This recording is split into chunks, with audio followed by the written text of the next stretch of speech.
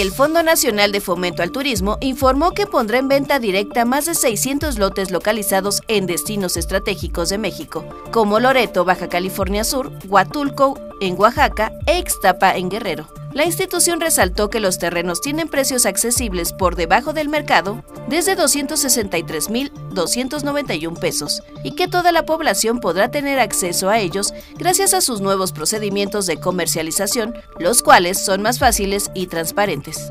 Otro de los aspectos que destacó el fondo es que sus bienes inmuebles pueden ser adquiridos para construir el hogar de sus sueños, así como para desarrollar proyectos comerciales que aseguren su futuro. Todas las personas interesadas en la venta directa pueden visitar el catálogo de bienes de Fonatur, disponible en el sitio web oficial www.gov.mx/Fonatur, y elegir el lote ideal para su proyecto.